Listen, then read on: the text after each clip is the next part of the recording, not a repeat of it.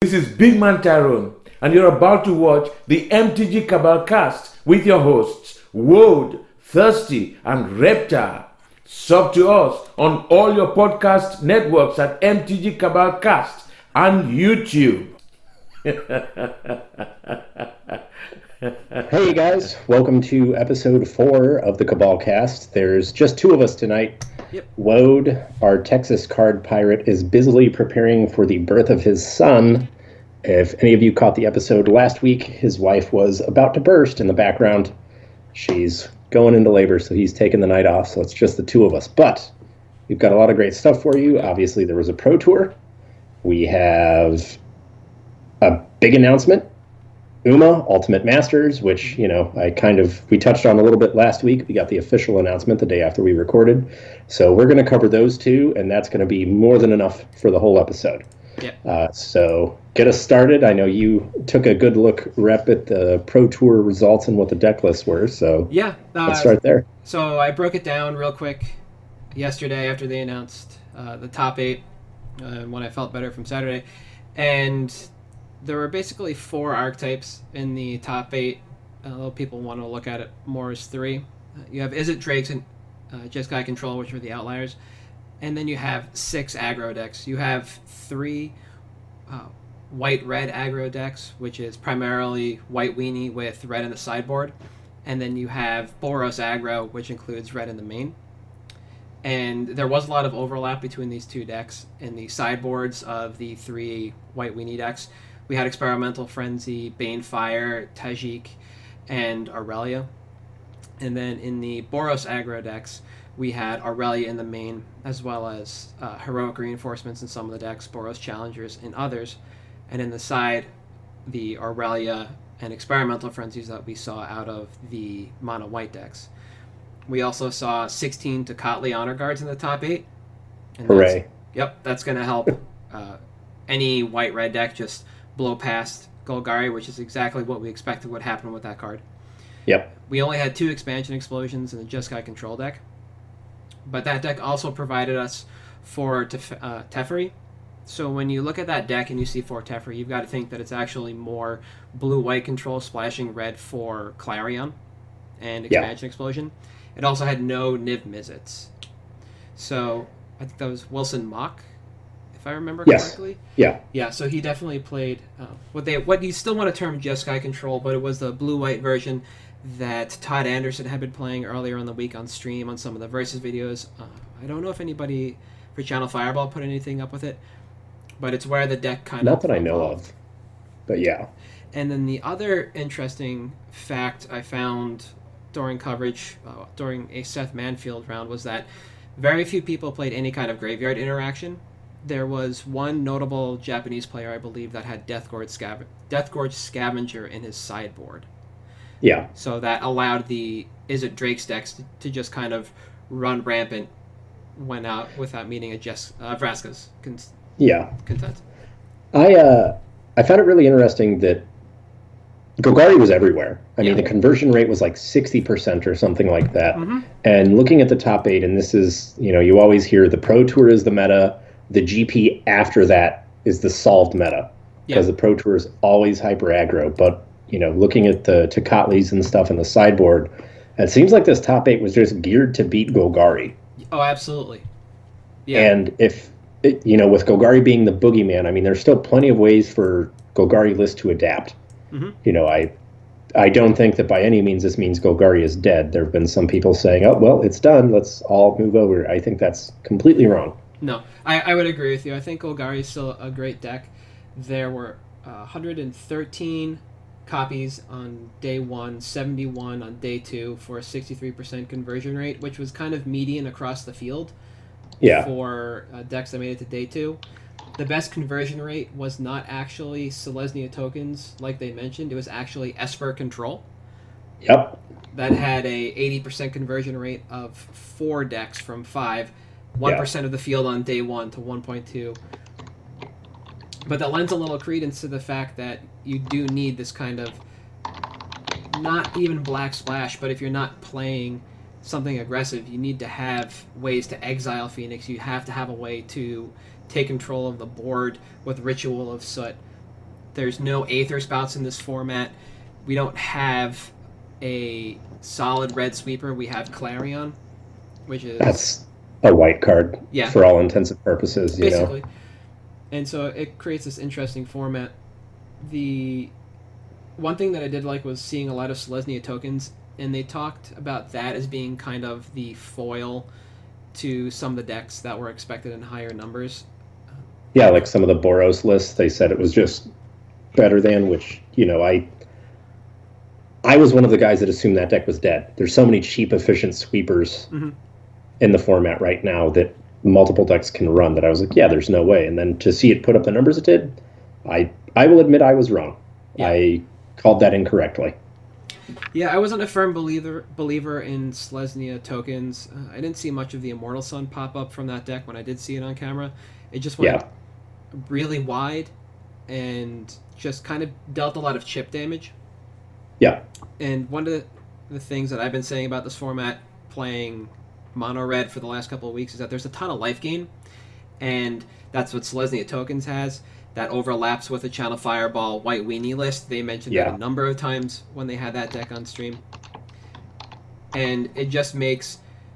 Even the Golgari decks have a ton of life gain between Vraska's Contempt and Undergrowth Champion now. And it makes decks that want to try and get under like mono red or even a solidly white weenie deck very difficult to play in this format without any kind of Searing Blaze or Searing Blood effect or any way to shut off life gain. So we're definitely looking at a mid-game and late-game kind of format. Yeah, which is interesting to me because I feel like that type of meta you would think would favor Golgari. Yes. Because it has such an insane late game that it can do, but with so much Tocatli, I guess it just shut it out. Yeah. You know, which, you know, it's interesting that there was so little graveyard hate besides that Death Gorge, because most of those decks obviously thought Tocatli was enough. Yeah. They didn't need graveyard hate, just bring in the Tocatlis and stall them out for however many turns, build up your board, because frankly, you know, I play Golgarian Standard. If the Honor Guard sticks around for 2 or 3 turns against some of those lists, you're just done. Which is why I try to always keep my removal up in game 2 and 3, just because I know that card is so high impact against the Golgari lists. Yeah, it's interesting. It's not even like the Golgari deck feels like it's missing cards, like it's short a Grasp of Darkness or something like that. It has all these wonderful tools at its disposal, but it just gets kind of shut out by a 2 CMC 1/3. Yeah. You know, your most efficient answer, because you lost push, is Assassin's Trophy. Unless, you know, you go the Undergrowth route, Necrotic Wound, I think it was. Yes. Yeah. But at that point, you're relying on having 3 creatures in your graveyard with no ETB effects. So that just feels bad. Yeah. To me. I didn't see a lot of Assassin's Trophy on camera. Speaking of that, and surely it's just attributed to a bad draw rate on it. I don't know why you would play Golgari in this format without somewhere between 2 and 4 copies of it, especially when you have to kill Honor Guard in games 2 and 3. Yeah, I'm on 2 main and a 3rd in the side myself. It's just too good. Oh, absolutely. So immediately coming out of the Pro Tour, we knew where we stood financially with a lot of this stuff. We knew Benalish Marshall was going to pick up. We knew that... Buy list of $3 now on Card Kingdom, by the way. Yeah. We knew that Aurelia was going to pick up. Experimental Frenzy, I think, might be holding. I don't know if it's gone up. And what is... I can't think of the saga now. History of New Bananas. Yeah. Oh, History of New Benalia, yeah. That obviously still continued its upward climb to $25 to $30 now. Yeah. So... You know, we had some immediate financial impact. We might have some latent waves with Banefire being in the top 8 as well. There are a few there, as I mentioned. And Rainbow Lich. Oh, yeah. It's in the sideboard. And there were at least 4 copies of Legion Warboss in the sideboard of one of the Solidly Boros aggro decks. And I believe that was on camera at least once on day 2. It was, yes. So that card finally gets some of its overdue exposure. One of the things that I'm not sure about is the trend rate on Phoenix. So we watched John Finkel pull out a miracle with Phoenix. I think we watched Yuya do something extremely similar, and the deck just looked incredible all event, and then just gets shut out of the top 8. Yeah. And crushed in round 1. And with an almost $30 price tag going into the top 8, is this something that we think will hold, or do we think it's going to dip as we head into like the holiday lull and then some more modern events coming up in the first quarter of 2019? So I think it's going to hit a lull, not just for the holidays, but because, again, it just didn't perform. Yep. But I think that afterwards, especially once we get into modern season, because, Saffron Olive posted a deck list with it. There's been a couple Channel Fireballs, like CSI articles about the card in modern. I think if it starts to do well, not even on like the GP Pro Tour scene, but literally just on the Star City scene, you will see enough of an uptick in it that it's going to affect the price. So I personally, I think it is going to go up post holidays. Okay. Might not be the case, but I'm confident enough that I would willingly put money on it. Understandable. It's hard for me to gauge Phoenix. We had a lot of engaging conversation over the weekend about the modern metagame, and the way Dredge kind of shook out week 1 after set release, and kind of changing the metagame in such a way that it made people run Graveyard Hate again. So if people are going back to running Ley Lines in the side, running Rest in Peace in the side, apparently some Dredge lists at Dallas, Caleb Scherer and the other gentleman that's the other half of the Storm brothers that played Dredge in Dallas ran Ley Lines in the main because they were so good against a number of decks. If that continues and we see the shutout of the Graveyard, I don't know how good Phoenix stays. Yeah. I think it's obviously a good card. It's very powerful. Yeah. I think it may end up being one of those cards that you just side out game 2. Mm-hmm. But in game 1, I feel like the decks that won it, the decks that do well with it, you're so explosive you can pull that out and go into a grindier, just like Storm. You board in pieces of the puzzle game 2 because it's going to be longer, drawn out, more grindy against your Leyline decks. But yeah, I think, absolutely right. Dredge thrives when there's no Graveyard Hate in the meta, just like Affinity. Yeah. It's easily hated out, but when there's no hate, it's all over the place. Yeah. I think, for me, if I was the kind of person that played a value Phoenix deck, it would probably be something similar to the Grixis list that Ryan Overturf posted a couple of weeks ago. But I would wind up shelving that deck the moment that Graveyard Hate became fairly prevalent and people began bringing in Rest in Peace against me, knowing that was kind of my shtick. And then I would dust it off once it got a little lighter. But that's also the way I treat Dredge in Legacy and Reanimator. The moment people kind of forget about it, starts to tail off, that's when I'll dust off my LEDs and my Reanimates. Yeah. Other than that, it's just not worth it because you're going to 1-2 drop probably. You may get you a couple times, but after that, nope, never again. No. The one thing I do like about that deck is that it's pretty much all commons and uncommons outside of that card. Outside of Phoenix, it's actually a fairly cheap and efficient deck. And if you were just going to kind of throw money at Standard, it might not be a bad place to start. You're going to wind up probably spouting out maybe 150 for the 4 Phoenixes, maybe 160 if you have to pay for all the commons and uncommons on the high end. Yeah. I don't think the deck runs a single rare after that. Gotta check. I don't believe so. Oh, the lands.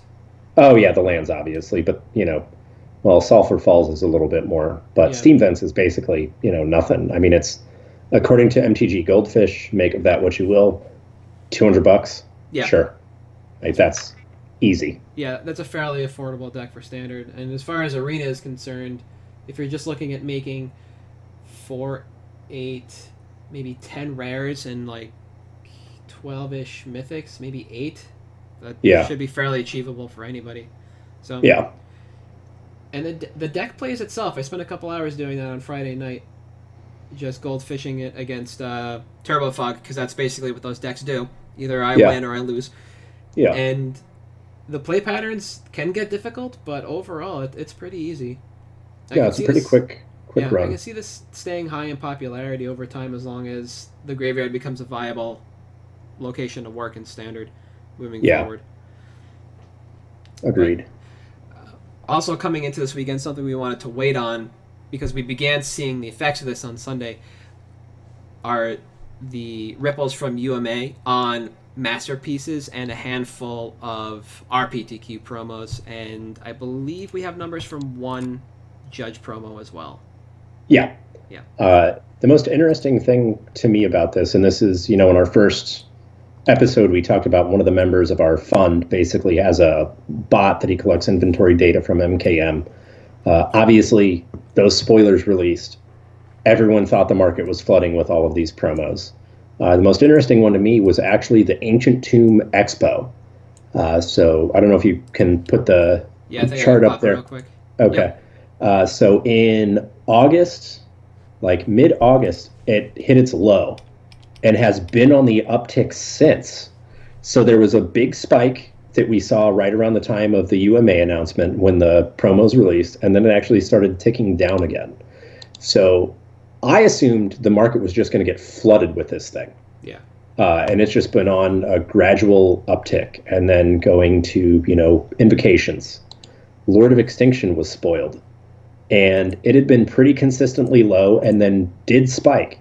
And the thing that we noticed is that on these, not unplayable, but the non-staple cards, so your low-end Lord of Extinction type stuff, obviously, that was where the difference was. You had stuff like, Lord of Extinction through the Breach, which granted it's playable in odd deck, had this huge jump. And then you have cards like Ancient Tomb and, for example, the Masterpiece Invention Mana Vault. That has literally had an increase in supply on MKM since March. Yeah. Or sorry, April. Since mid-April. It's been on the gradual uptick. Yeah. So I found that to be fascinating because you assume that something like this happens and all of a sudden supply explodes. But that's literally just been the trend. Yeah, I thought everything was just going to kind of keep trucking along and we'd see just a slow trickle and eventual drop of supply from most of these cards just across the way in regards to Inventions, Masterpieces, and Expeditions. Yeah. I didn't really expect a restock over time.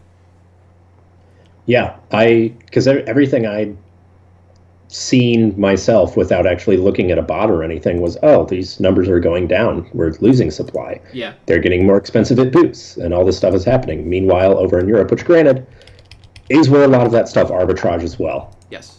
That supply has just been consistently going up, which leads me to believe, well, maybe we could, there may be an opportunity there eventually. Like Sol Ring is what on TCG now? 320? Yeah, I think so. Meanwhile, over on MKM, last I checked, it was about 200-ish euros. Yeah, and so then that's an EDH demand kind of thing, and I don't know if we've touched on arbitrage in that kind of magnitude yet, and it definitely exists, but this is the kind of arbitrage where you can't just have a PO boxer and expect somebody to mail us over. Like, this is the kind of arbitrage where you're going to have to go there, pick it up yourself, and fly it back. It's going to be the safest route to get this. It's going to be the easiest way to bring this stuff back. But you should be moving inventory in a large enough fashion. The one promo that I was pretty sure would see an immediate rebound on in stock in terms of just like an incredible uptick, it's the one I have up now, is the DCI Noble Hierarch. So not the Judge promo, but the RPTQ, I believe. Yeah, the RPTQ. Yeah, and we see it dip at the end of October, and then on the 10th of November, stock... It doesn't quite double, but it's got a 1.5 or 1.75 because of this announcement. Yeah. I wanted to try and get Emrakul in here too to see if we saw something similar with RPTQ promos in particular, but I wasn't able to get the data in time. I don't think we've been collecting it. I believe we have the... we do actually. Okay. So it's in there. It looks like that's been on an actual gradual downtrend. Mm-hmm. So it hit peak supply at, it looks like September, like the end of September, around 110 units on MKM. It's been trending down and saw a very small, like 10% uptick with the announcement, and that was it. Okay. Which to me is really surprising because it's only played in 3 decks, basically. Like Sneak and Show and its many iterations, and then you have 1 or 2 modern decks that play it. But other than that, there's not a whole lot. No, and I was really surprised because I expected a much bigger increase than that. Yeah. And to see that it's been on a gradual downtrend was great. Of the 3 RPTQ promos I can think of, Hierarch, Stoneforge, and Emrakul. I think there's also Lily and Snapcaster Mage, right? Yeah. Emrakul is the one that I would actually expect to have the most supply because it's played in the smallest number of formats, and it's banned in EDH. Yeah. The only reason I own one is for a cube because I like that art better. Yeah. Otherwise, I wouldn't have cared about it at all. So it's kind of surprising to see that it's just on a natural downtick. Yeah.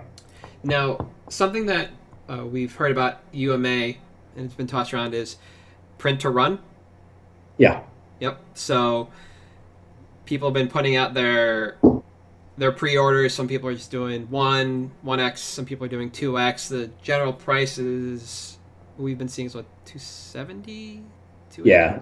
The first wave was like 265 that Sports and More did on eBay. Yep. And then it's been ticking up to around like 280, I think, is what Cool Stuff and Star City have theirs at now. Okay. It'll be interesting to see the print run because, honestly, there's some cards in there, like the Nobles, for example. I can't imagine there's that many people out there waiting on play sets of Noble Hierarchs that don't already have it. I would agree with that. It's hard to believe that a lot of people are going to want a ton of this set at a lot of price at the high price point. And I've got up now actually the Scryfall crunch of the set. The EV. Maybe the EV. No, this is just the full number crunch. Okay. Yeah. So you can just kind of see what's left. What's been crunched out and what hasn't. Yeah. Yeah, exactly. And this is pretty interesting because you have like 83 cards in one slot, 586 in another. In another, yeah. Yeah. It's ridiculous the opportunities there are for this set. No Lindell's Vault. I am so angry. Oh, it's out? Yeah, it's out. The fact that you could have Patriarchs bidding between Mikaeus the Unhallowed and Reanimate, and it's one of the highlighted cards, makes me excited. Yeah, definitely. That's one of those cards that just strictly due to EDH demand is from an old high print run set for the time period. Yep. High print run that was opened into the ground and is randomly $25 to $30. I was also real mad that Phyrexian Altar. Don't get me wrong, I like that Mana Vault is a box topper. I really thought Phyrexian Altar had an opportunity there to actually do something. Yeah, it's weird that they hold on to that card for some rainy day that might never come. Yeah. It could have been, what were they? A masterpiece. But... Yeah, the box toppers. Yeah. It's also interesting because I don't know if you've seen any of the discussion out there. People have been saying, oh, this is their test for the reserve list. Because if people go deep on this, they'll get rid of the reserve list. Oh, I have not. So I didn't understand the logic at all. So I messaged the person I always message about reserve list questions because he's discussed it ad nauseum. Mm-hmm. Dan Bach. Yep. And it's great. He was able to change somebody's mind on the internet on one of my statuses, and it was the best thing I've ever seen. That's awesome. But his argument was, okay, so hypothetically, let's get rid of the reserve list. Yep. Reserve list doesn't exist. We exist in this position right now. Those same cards have never been printed before, ever. And that's why they're worth so much money. Mm-hmm. If they printed them now at a $300 a box price point, don't you think they would sell? Yeah, obviously. Yeah. Of course they would. Why would they not? Yeah. So why would this be a test for the reserve list? Everybody knows that product would sell even if they'd just never been printed. Mm-hmm. So what benefit does this possibly have? So I would love to see the reserve list gone. They're not getting rid of it. Stop. Give it up. You're not entitled to any of this. So please stop. Yeah. that he actually had it might have been after that a nice 7 or 8 page post about promissory estoppel and what it means to have value tied into trust in a marketplace, and what happens to that trust when it's gone. Yeah, discount the lawsuit and the sheer millions that WotC loses and Hasbro loses at that point. Yeah, your trust and is just gone. Yeah, and like again, people also complain about all these reprints. Oh, well, now my Tarmogoyfs aren't valuable anymore. Now my Nobles aren't valuable. Engineered Explosives took a massive dive in price right afterwards. I think that was the one that I saw took the biggest price dip because it's a sideboard card. Yeah. Okay. Printed like 1.5 times technically. Basically, yeah. And that's, people complain about that. That said, I think Uma's great. I think it's an awesome opportunity. I'm really excited that some of these cards, which honestly needed reprints because their value was artificially high, like Engineered Explosives, Lily, not so much, Snapcaster, not so much, Noble, for example, another one that just shouldn't be $60 to $70. Yeah. Why? I think Karn Lib is a good target as well. He's in one deck. That's it. The end. Yeah. Cube All-Star, sure. EDH All-Star, sure. But he doesn't demand the almost $100 price tag he has from time to time. No, there's no reason for that. And I think it's great for the game that this happens. Yeah. And it'll be interesting to see because with this being, Hasbro just came out with that announcement that, we lost money in the third quarter. And then this product is released right in the heart of the fourth quarter leading up to the holidays. So, of course, this is, jokingly cash grab masters. I mean, that's exactly what it is, and that's fine. Do we have a street date? 12/7. Oh, wow.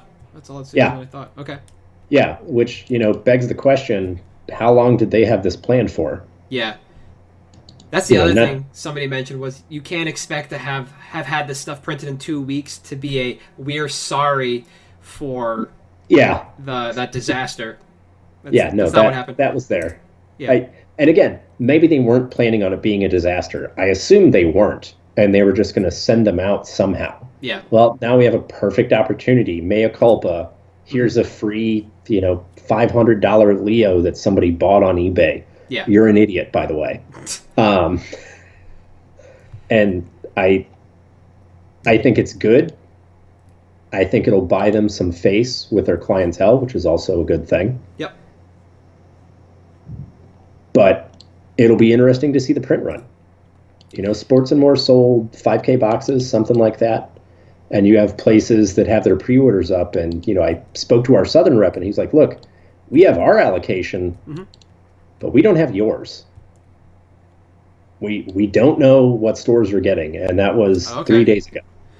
So if stores still didn't have their allocations, last Friday, like, it'll be interesting to see how the release goes. Yeah. Did they mention they were going to be vending this at Grand Prix like they were? They will be, and there are 2 UMA Grand Prix as well. That's right. Okay. Yeah. So, there's obviously plenty of opportunity for this set to be opened. Yes.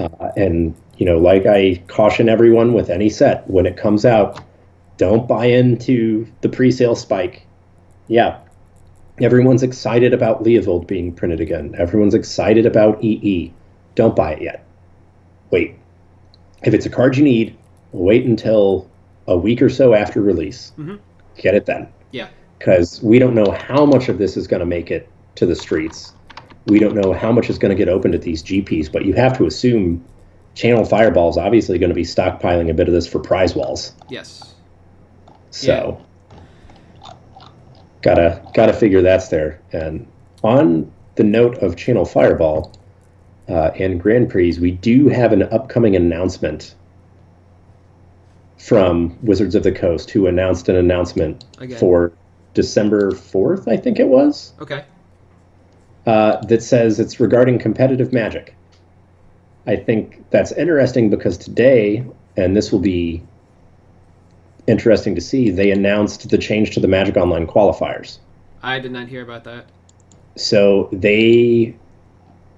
it's effectively an RPTQ system now, Okay. which, whatever. You've got your challenges that can get you points for the online championship, and you've got your playoffs that can get you points for the championship. And, 1Qs for the other, et cetera, et cetera. Yep. They also have opens. So it's interesting because they're kind of combining the RPTQ system and the open system, PTQ system that they're starting next year. Yeah, I thought I heard something go by on the Pro Tour that there was an announcement coming up about not the status of Pro Play, but a change to Pro Play. But we're also, as far as I know, still officially waiting for what replaces PT or PPTQs and RPTQs in the physical realm. Yeah, so they said they're doing opens and invitationals for PTQs. And your opens are you just show up and play. Okay. And your invitationals are effectively your RPTQ, but they're gated by Planeswalker points. Okay. And there's a limited number of seats for those, Mm-hmm. but the opens you get multiple invites from.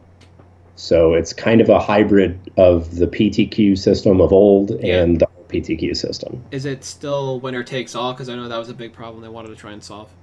So the opens are not winner takes all. They pay out based on the number of attendees. The invitationals also pay out based on the number of attendees, but it's a much more stringent payout. Since it's, you've hit your Planeswalker point threshold, you're a more competitive player, you can get on there type of deal. Okay. Well, hopefully this brings back the attendance that we used to see at PTQs. The guy I was playtesting with on Friday had never played at an old style PTQ, so I just got to reminisce about the days of old where you'd go and spend 8 hours scrubbing out and then selling to 2 or 3 vendors that were in the room that just doesn't exist anymore. Now you go to a store, there's 30-some players for a PPTQ, and then that's that. It's not a room full of 60 or 80. Like being up here in Vermont, you would never expect to actually get people that were trying to get on the train up here, but we had Melissa Del Toro a bunch. Jackie Lee came up. Dave Shields came up. Pascal Maynard used to come down. John Stern would come down.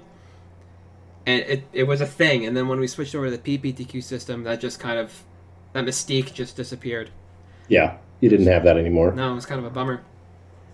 But I think that actually covers everything we really wanted to talk about this week, unless there was something else you wanted to go over. Nope, that pretty much covers it all.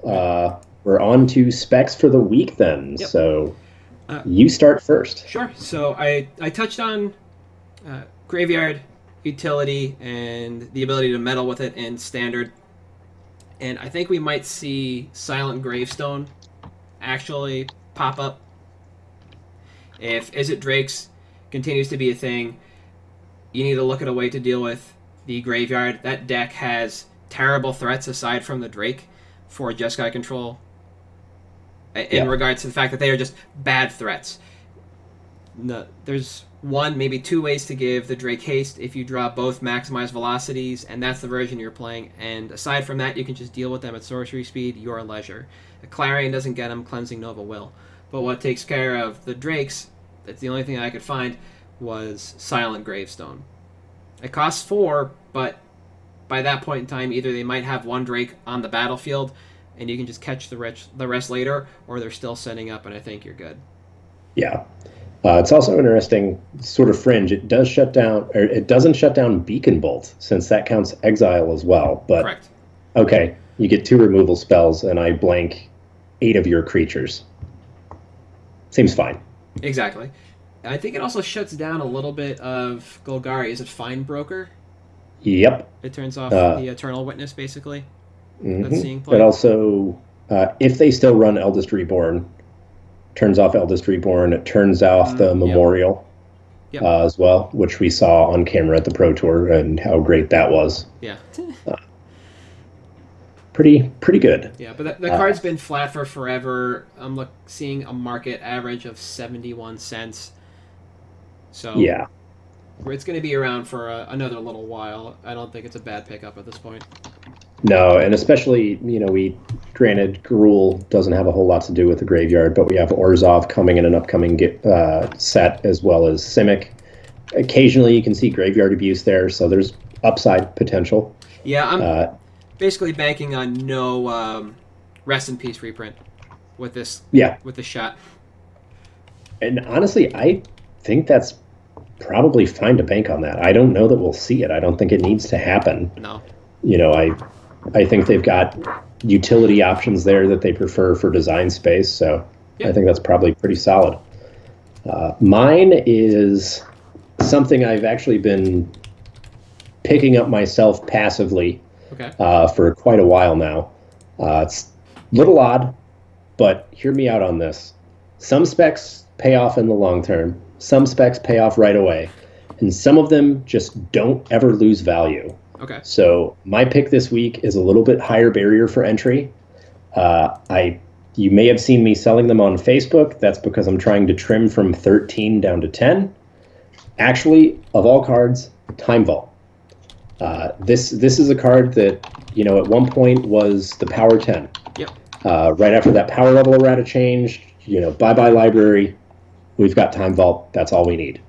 It's between $500 to $600, and it should be $1,000 for LP, MP copies. Yep. There's not a whole lot out there. They're only getting fewer. LP is $725 right now, low on TCG. MP is $700, and you can get them on Facebook for $5 to $6. And you're looking solely at Unlimited, right? Solely at Unlimited, just because the barrier for entry on the others is higher, and a lot of the alpha and beta ones I've seen lately have been shipped to slabs. Okay. So you're not going to get any LPs anymore. You're going to get HP, and that's for me, when I'm trying to get a return on it, HP is not where I want to be at all. It just feels bad. What about Collector's Edition? So CEIE is interesting. I think it's fine to pick them up. Old School Championship was great this year at Eternal Weekend. It was legal. Mm-hmm. They said it did incredibly well. Props to Nick Koss for allowing that change and the Eternal Council for supporting it as well. Yep. I think it's fine. It's cheap. It's not going to go down. I mean, it's effectively a CD in terms of, Magic banking. Yeah. You're going to get your 5 to 10 to 15% a year yield on it, guaranteed, and it's never going to be less than it is now, unless the reserve list breaks. But at that point, we're all out of a job, so that's fine. Then the levy breaks and everything is just toast. Yeah. No, I like that. I've wondered why Time Vault has been so cheap for so long when it is basically still a part of every vintage deck. It was $400 2 to 3 years ago. So this is not a high rising card. No. It sees generally the same gains as most dual lands do when they're not spiking, when dual lands are just roping, right? Yeah, they're steadily getting their 15% yield. Yeah, you'll see 5 to 7% on the lowest, which generally beats the S&P 500, which is pretty good. Beats the stock market anyway. It is a stock market in regards to just flat returns. Yeah. So, that's not a bad call as long as you can get in. Yeah, and again, it's a high barrier of entry, not for everyone, but I think it's it's a safe place to park your money. You don't buy a Tabernacle unless you're avoiding taxes or you need one. Time Vault, though, you can park your money there safely, and it's fine. Yeah, I agree. All right, well, thanks, guys. Appreciate you coming out this week, and hopefully we'll have all three of us back next week. If not, we will both see you. Yep. See you. Yep, have a good one.